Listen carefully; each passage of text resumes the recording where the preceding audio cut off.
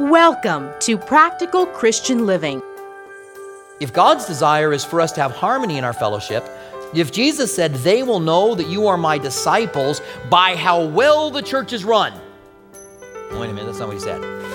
He said, "They will know that you are my disciples by the love that you have for one another." So it's not that when they walk into church, everything is clicking just the way it's supposed to be. Runs really smooth, right? But instead, it's we love one another. Every church is going to have some problems, right? Some conflicts and divisions. But how we handle those problems define whether we are truly disciples of Christ. In James chapter 3, James describes the type of wisdom we need to have as meek people. That is, wisdom that is willing to yield and be gentle and always looking to make peace. With part 2 of our message on heavenly versus worldly wisdom out of James 3, 13 through 18, here's Robert Furrow. Please stay with us. Meekness is a person that puts other people's interests above their interests. Meekness is a person that says, "I don't have a dog in the fight. I'm not doing this for me. I'm not doing this out of selfish ambition. I'm not doing this to try to gain something for me. I'm doing this because God's called me to do it, and I'm walking in meekness as a servant." How much better would our churches be if everybody in the church, from those that are attending to those that are preaching, if everybody would be meek in their conduct, would be saying, "It's not about me. It's not about what I get out of it. It's not about that person's being used and I should be used like that person, or how come my church isn't as big as that person's church, or how come God used them, I'm better than them." In reality, you might be. But that's not how God works. That's the way the world works. The world works by choosing the most qualified person, putting them into a position, and then putting another qualified person in that position. And the most qualified person should get into that position. That's worldly wisdom. God says, I don't do things that way. I take a person and I fill them with the Spirit. I call them, I place them, and I fill them with the Spirit. So if you ever feel like, "I think I could do better than him," yeah, you might be able to. But you're not called and you're not filled with the Spirit.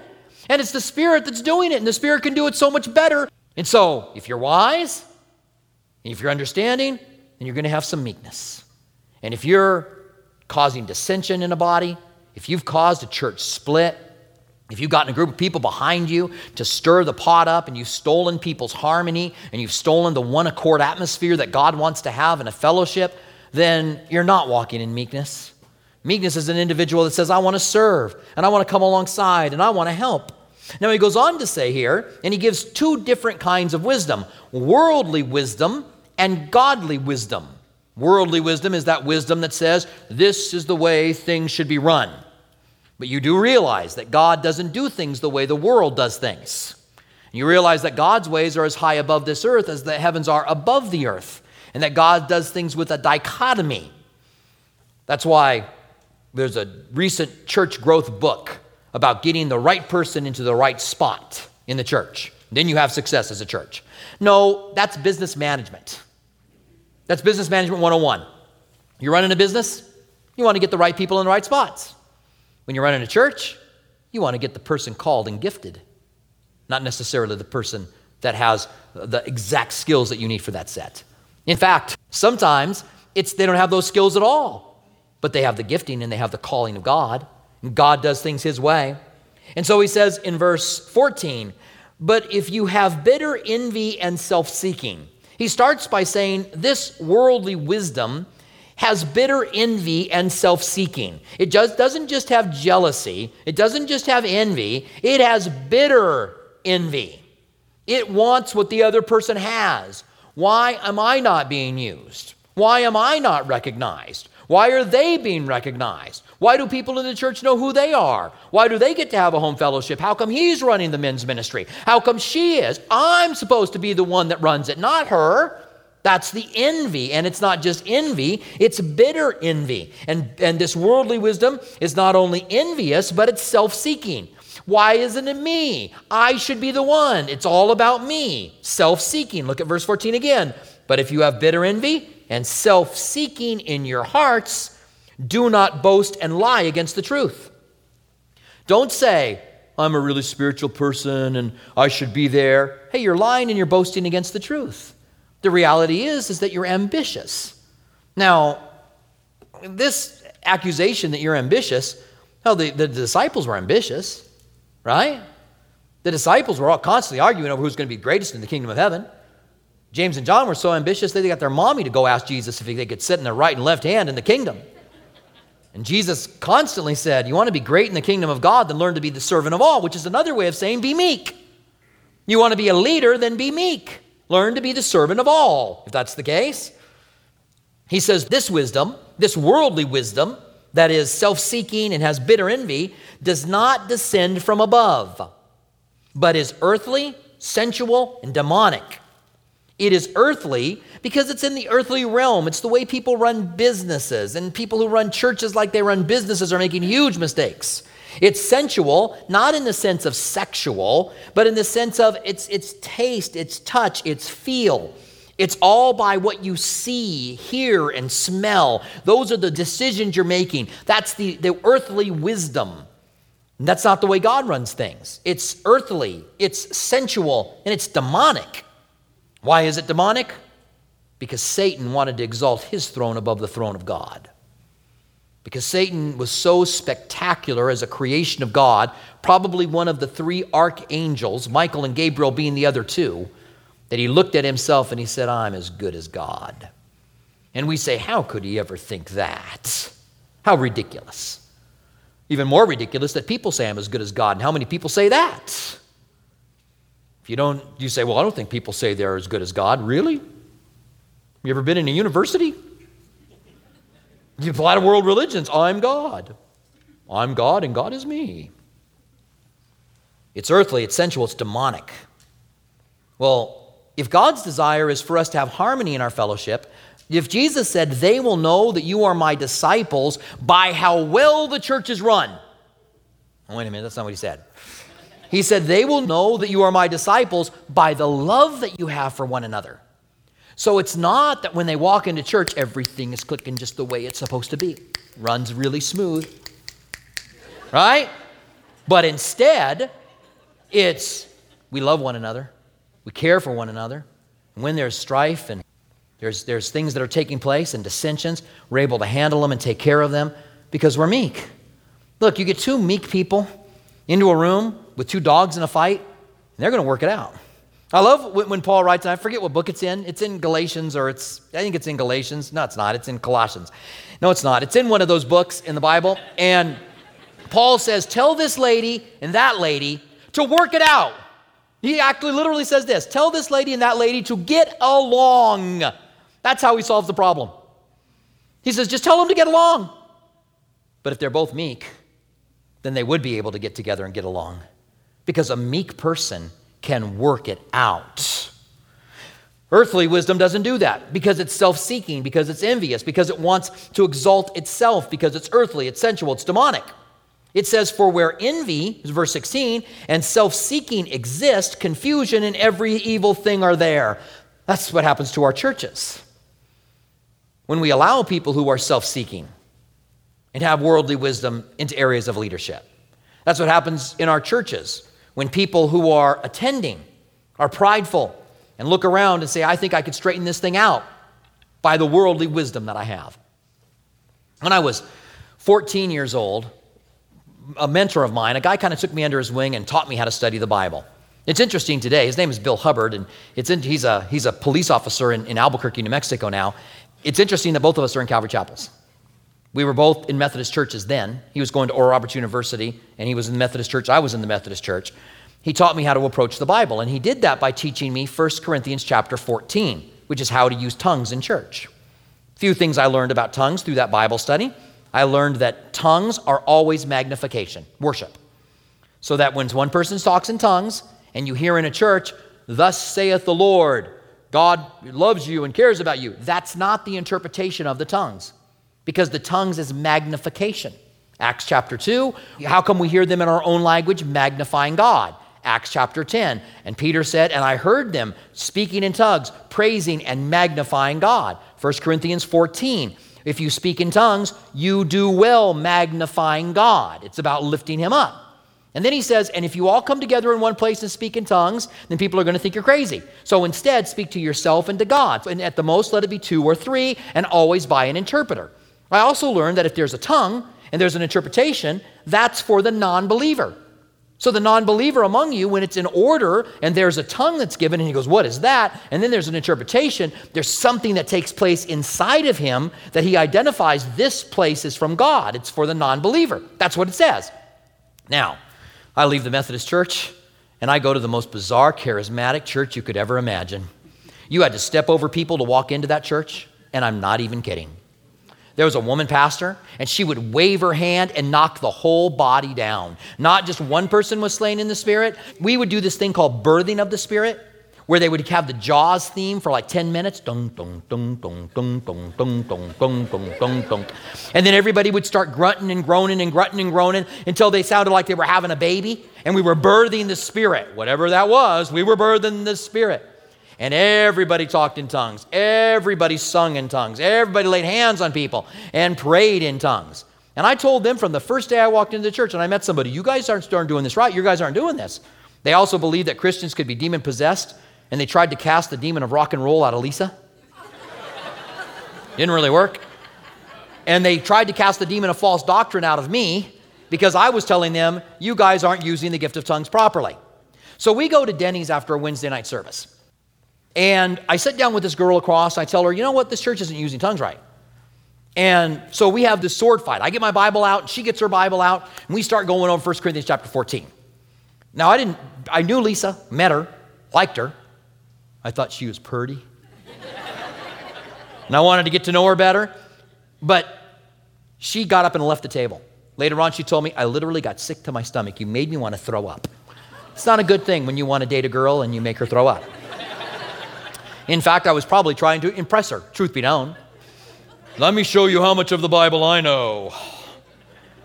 Afterwards, I have this spiritual sword fight with this girl in Denny's.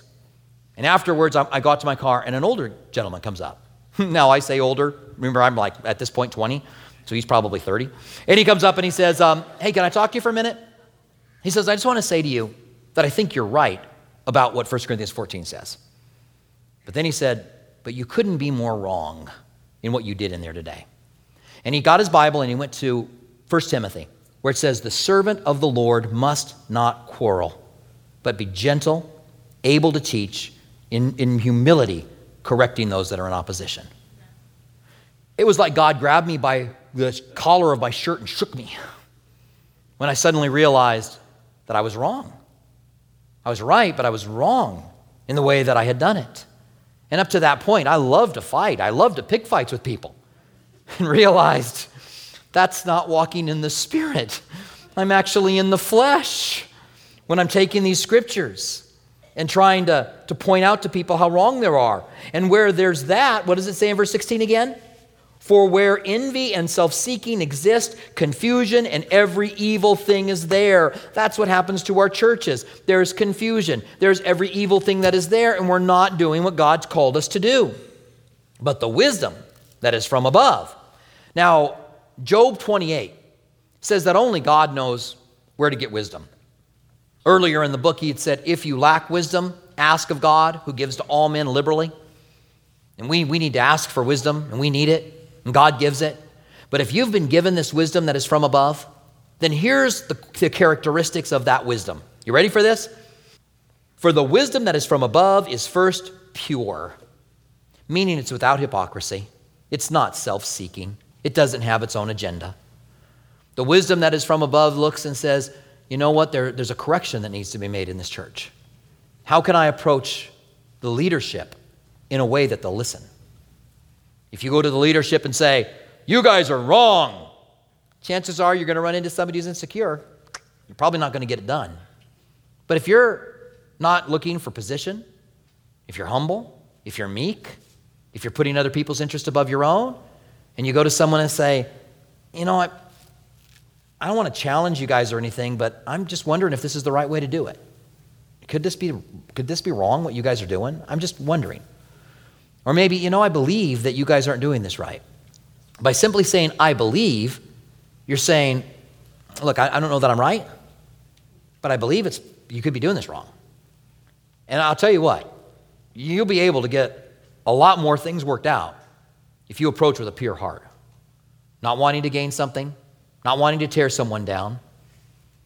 A lot of times when someone goes to that person, by the time they've gone to them, there's been bickering and backbiting. They've been tearing them down. They're not the first person they go to. And if you don't go to that person first of all, then you're probably not going to have success, because they probably already heard that you went around talking about them, and now they're really on edge and they're really defensive. But the person that has the wisdom of God, it's pure. You haven't gone around and tore them down. You haven't been tearing them down to other people.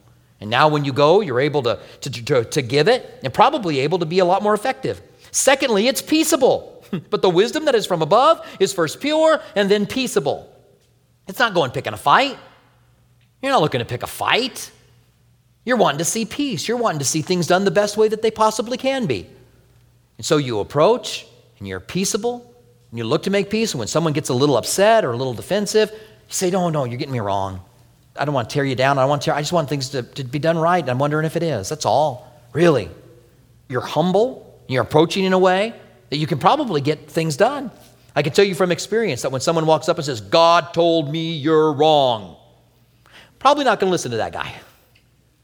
God told me you're supposed to do things this way. Really? Because God hadn't told me.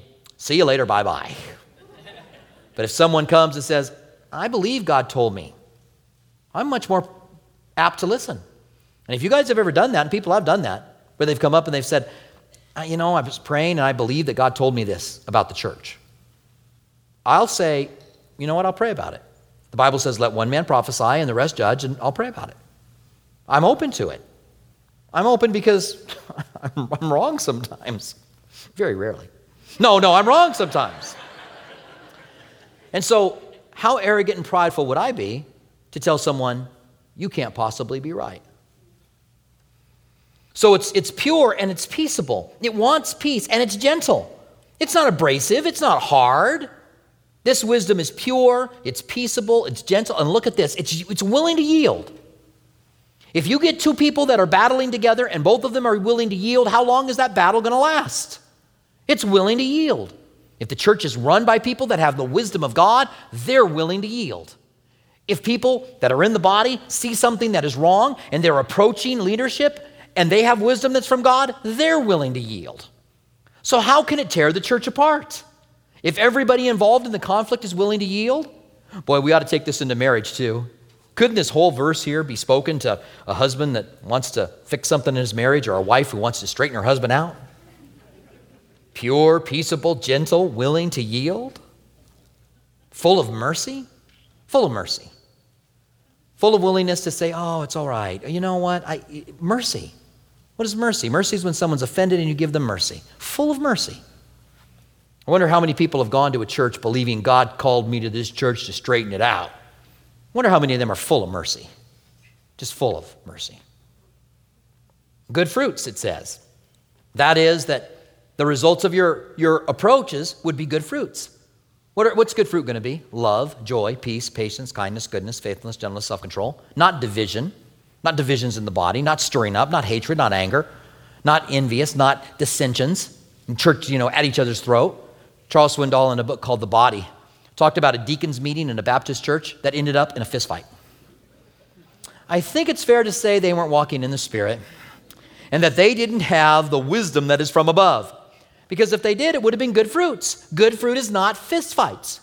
Good fruit is not screaming. Good fruit is love, being able to see things straightened out and corrected. It says without partiality. In other words, not only not without partiality towards individuals, but also without an agenda. That when you go in, you're not trying to get something your way or the way that you want it, because the wisdom from God is pure. Where this earthly wisdom is always self-seeking. So you don't have that agenda. You aren't partial.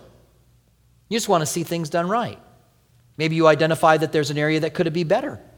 And if the leadership has the wisdom of God, is willing to yield, and it's peaceable, and there's fruit of righteousness that is there, without partiality, the person coming has it, well, you can see that all of this are the ingredients to something being worked out, rather than some division, dissension, problem. And then it says without hypocrisy. Hey, you're going to go and you're going to talk to somebody about something? Make sure you got the thing taken care of in your own life. Don't go and talk to somebody about the way that somebody's treating somebody in the church, and then you treat your wife the exact same way that you're telling the church not to treat people. Again, what we say, God judges us by, because what we say comes out of our hearts. And if there's hypocrisy in your life, and you begin to talk about somebody in a negative way, and you're doing the very thing that you're talking about that person doing, watch out. Because at that point, you're making yourself a target for God. God says, don't be a hypocrite. Don't talk about somebody when you're doing the very same thing. Don't be judgmental, because God will judge you by your words. God will say, oh, that's what you think? All right, then we'll just let you live by what you're saying. Full of mercy without hypocrisy. In verse 18, and I think that this should be the theme verse. It's the last verse, but I think it should be the theme verse for this text. Now the fruit of righteousness is sown in peace, and by those who make peace. Sown in peace, those who make peace. What's the fruit of righteousness? Peace. So there's some poor little struggling church. Maybe it's got a pastor who is insecure in his position and rules with a heavy fist, and is unwilling to yield because he feels like it gives in to his position. And you got people in the church that see him in that and see it wrong, and you've got all the makings for a church that's divided, and hatred and strife, and Satan's got just what he wants. People in the world walk in that place and go, I don't want to be here. But if we have the wisdom that comes from above, if those in leadership have it and those in the body have it, then there's accepting. And isn't that just so much better? It's just something about, let's do it that way. And I hope as I talk about this, you haven't gotten the idea that I'm saying to you guys, don't you ever approach me. Don't you ever tell me I'm wrong. Because I really want you to approach. I want you to say, hey, I think you're doing this wrong. I'm okay with that. Our guys on staff are okay with that. I'm speaking for them now. I promise. They're okay with that. We can handle it. We can say, oh, you know what? Let's look at this. Let's pray about it. Let's look at it. Maybe we are, and maybe we should yield. Stand with me, would you, and let's pray. Father, we want to thank you that you give us this direction here in the book of James. Because what is more important in a lost, dying, and perishing world than your church that you have sent out with the keys of the kingdom? And if Satan can get into our midst and stir us up and cause us to hate one another and cause there to be dissension and problems and difficulties, then Satan will win, at least with that particular fellowship. But if we walk in harmony with one another, if we walk in one accord, if we love one another, the wisdom that is from above, and we are pure in our intents, and we are not self-seeking, and we are meek, peaceable, gentle, then how can we lose? How can we lose interacting with one another? And how would it be that love would not deepen in that fellowship? Let us be that fellowship. And we'll say to you again, Lord, even as we did earlier in the book of James, give us your wisdom, Lord, we need it. We recognize we don't have it. We want the wisdom that is from above. We don't want the wisdom that is earthly and sensual, that is destructive, self-seeking. But we want the wisdom that comes from you. We thank you for this. In the name of Jesus, we pray. Amen. Thank you for joining us for Practical Christian Living with Robert Furrow. We hope that our verse-by-verse studies truly help you to see that God is real. He wants a personal relationship with you, and His Word is life-changing. If you'd like to hear more of Robert Furrow's teachings, visit CalvaryTucson.com. For our local listeners, we invite you to join us at one of our two campuses. Our East Campus at Speedway and Camino Seco meets Saturdays at 6 p.m. and Sundays at 9:45 a.m.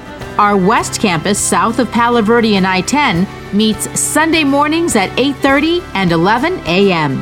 Our midweek service times are Wednesday evening at 6 p.m. at our East Campus and 7:15 p.m. at our West Campus. If you prefer, you can watch our service at live.calvarytucson.com and also on our Facebook page and YouTube channel. Our online campus is available during East Campus service times. If Practical Christian Living has blessed you and you'd like to donate, please visit PCLAZ.org. That's PCLAZ.org, where you can make a secure one-time donation or sign on to become a monthly partner on a reoccurring basis. Have you accepted Jesus into your life, or do you have questions about salvation? We'd love to hear from you. Email us at saved@calvarytucson.com. And don't forget to follow us on social media, Instagram at Calvary Tucson or Facebook at Calvary Chapel Tucson. We want to remind our local listeners that you can watch Practical Christian Living TV Sunday mornings at 8:30 a.m. on KGUN 9. Thank you for joining us for Practical Christian Living.